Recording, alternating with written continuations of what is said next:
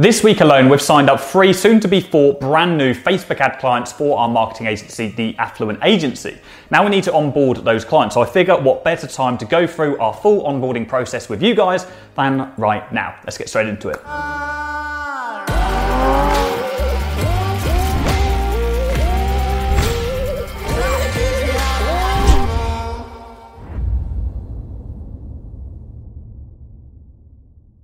Okay, so what actually is onboarding? Well, very simply, it's the process of taking a potential client that says yes to our service onto an actual full-time paying client that we're providing a service to. Okay, so we need to get contracts sent, we need to take payment, we need to gather all the information that we need in order to fulfill the service that we have sold this business on, okay, or this person, right? And this isn't just relevant for Facebook ad agencies, this is for any service-based business. Regardless of what service you're offering, you will have to onboard clients. So if you're a videographer, you still need to onboard somebody who said yes to, yes, I want to get you to create videos for us every single month, to actually being someone who you can do that for when you have all the information you need.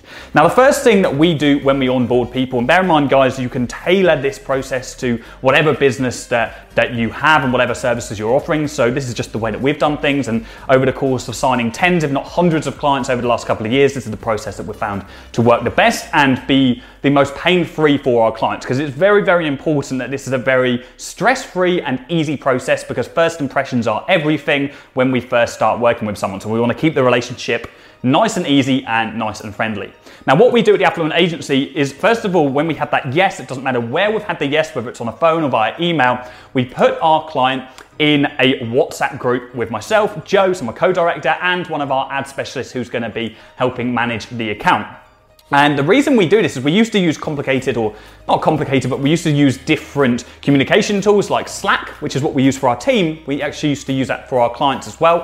And what we figured was this was an alien software to our clients, right? And when they needed to contact us, all they wanted to do was just pick up the phone and have a conversation with us. And lots of people, if not the majority of people, use WhatsApp and other messaging tools like that. And so we started simply creating a WhatsApp group for each of our individual clients. And so when we then go to send the contract, if they have any questions or concerns whatsoever, they can just send us a quick text message and we can respond to them pretty much instantly, right? The reason why we started doing that is because via email, there's this strange mental barrier that it's going to take a long time to get a response, right? And so if anybody or a potential client has any concerns about anything you've mentioned in the contract, sometimes they'll even just shy away and go elsewhere and they'll go ghost on you. Other times they just maybe won't voice them concerns and they become issues later down the line. So you want a very easy path, frictionless way of communicating with your clients from the get-go. So that's what we do. Second thing we do is send over the contract. Now, we use pandadoc.com. We use digital contracts. So if you've got a PDF that you're sending at the moment, strive to get that online as soon as you can. There's plenty of tools that you can use to achieve that.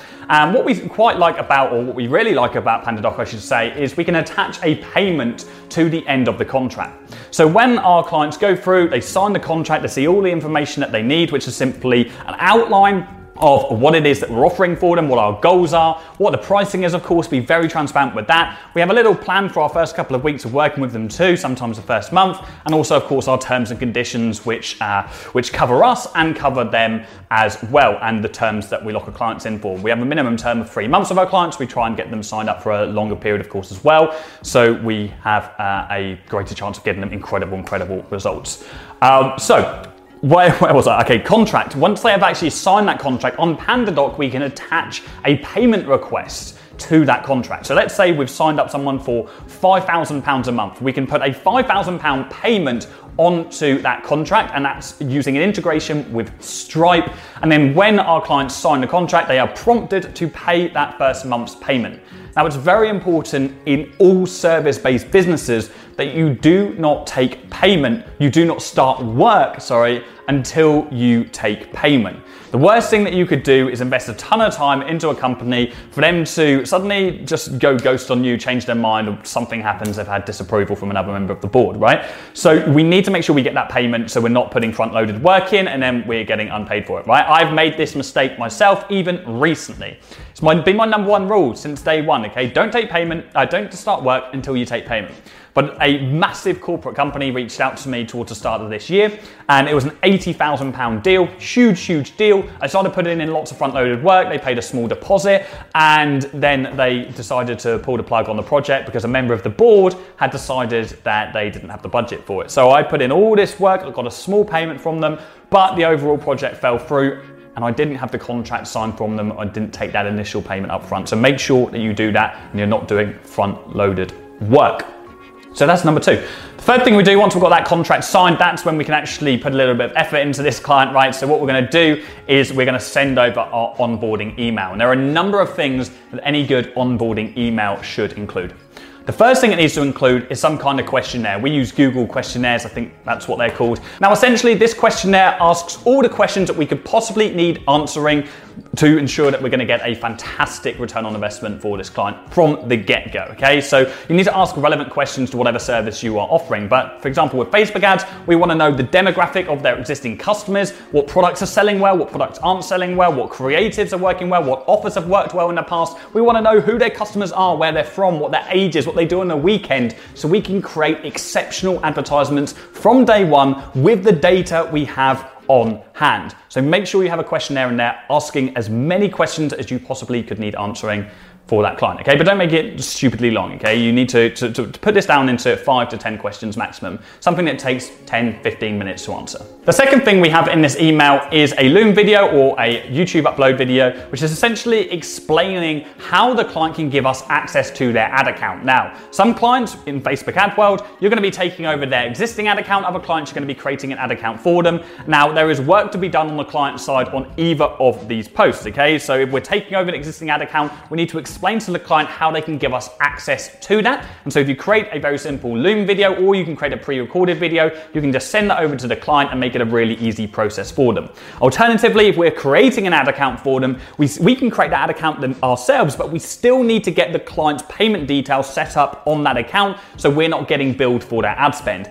Now, in that scenario, we need to make sure we have a video set up and sent over to them to explain how they can do that. So explain these things really nicely in video. Don't try to explain it by text. We've tried that before, and it just ends up being this really long back and forth process where you can really simply just get across by recording your screen in some sort. So that is what we do. We send over simple videos explaining how to get access to the things we need access to. The third thing on that email is a content folder link. So we use Google Drive to collect as much content as possible from our clients. We need content for Facebook ads. If not, then we have nothing to post, right? We very rarely do content creation for our clients. We do offer it as like a side service, but 9 times out of 10, we rely on the client to provide content to us. And so we put together a folder on Google Drive where they can upload all the images and videos or anything else, any relevant blog posts, or for example, that they have, and they just chuck it in that folder and we have access to that from day one. We used to use Dropbox, which still works really great, but because we use so many other Google-based tools like Google Sheets and Google Docs, then we just thought, let's just keep things all in one place, in one nice, easy to use, user-friendly place, Google Drive. Simple link, they just upload everything that they have. Now, the final thing on the onboarding email is our client communication guide. Now, this is something that we only very recently added to our onboarding process. And what it simply is it's a document outlining how our clients can communicate with us, okay? What are our boundaries? And we created this to make sure that our team aren't just answering calls at 8 o'clock at night and clients expect that of them. So we very clearly outline how they communicate. Now, with us personally, that outlines that the client can reach us at any time during usual business hours, Monday to Friday, in the WhatsApp group, okay? We will respond within 24 hours as an absolute maximum, but usually within 24 minutes. Now, we do respond on weekends as well. We don't really outline that in the document, but of course we'll always respond as much as we possibly can because we want the client to be happy. The second thing that outlines is we have bi-weekly reports. So we send over a Loom video report to the client when we're first starting out to keep them updated with how results are going on their Facebook ad account. We simply talk them through all the numbers that mean the most to them, okay? So how much they spent and what return on investment they got. We don't dive deep into all the very small metrics unless we get get the gist that the client wants to know those statistics.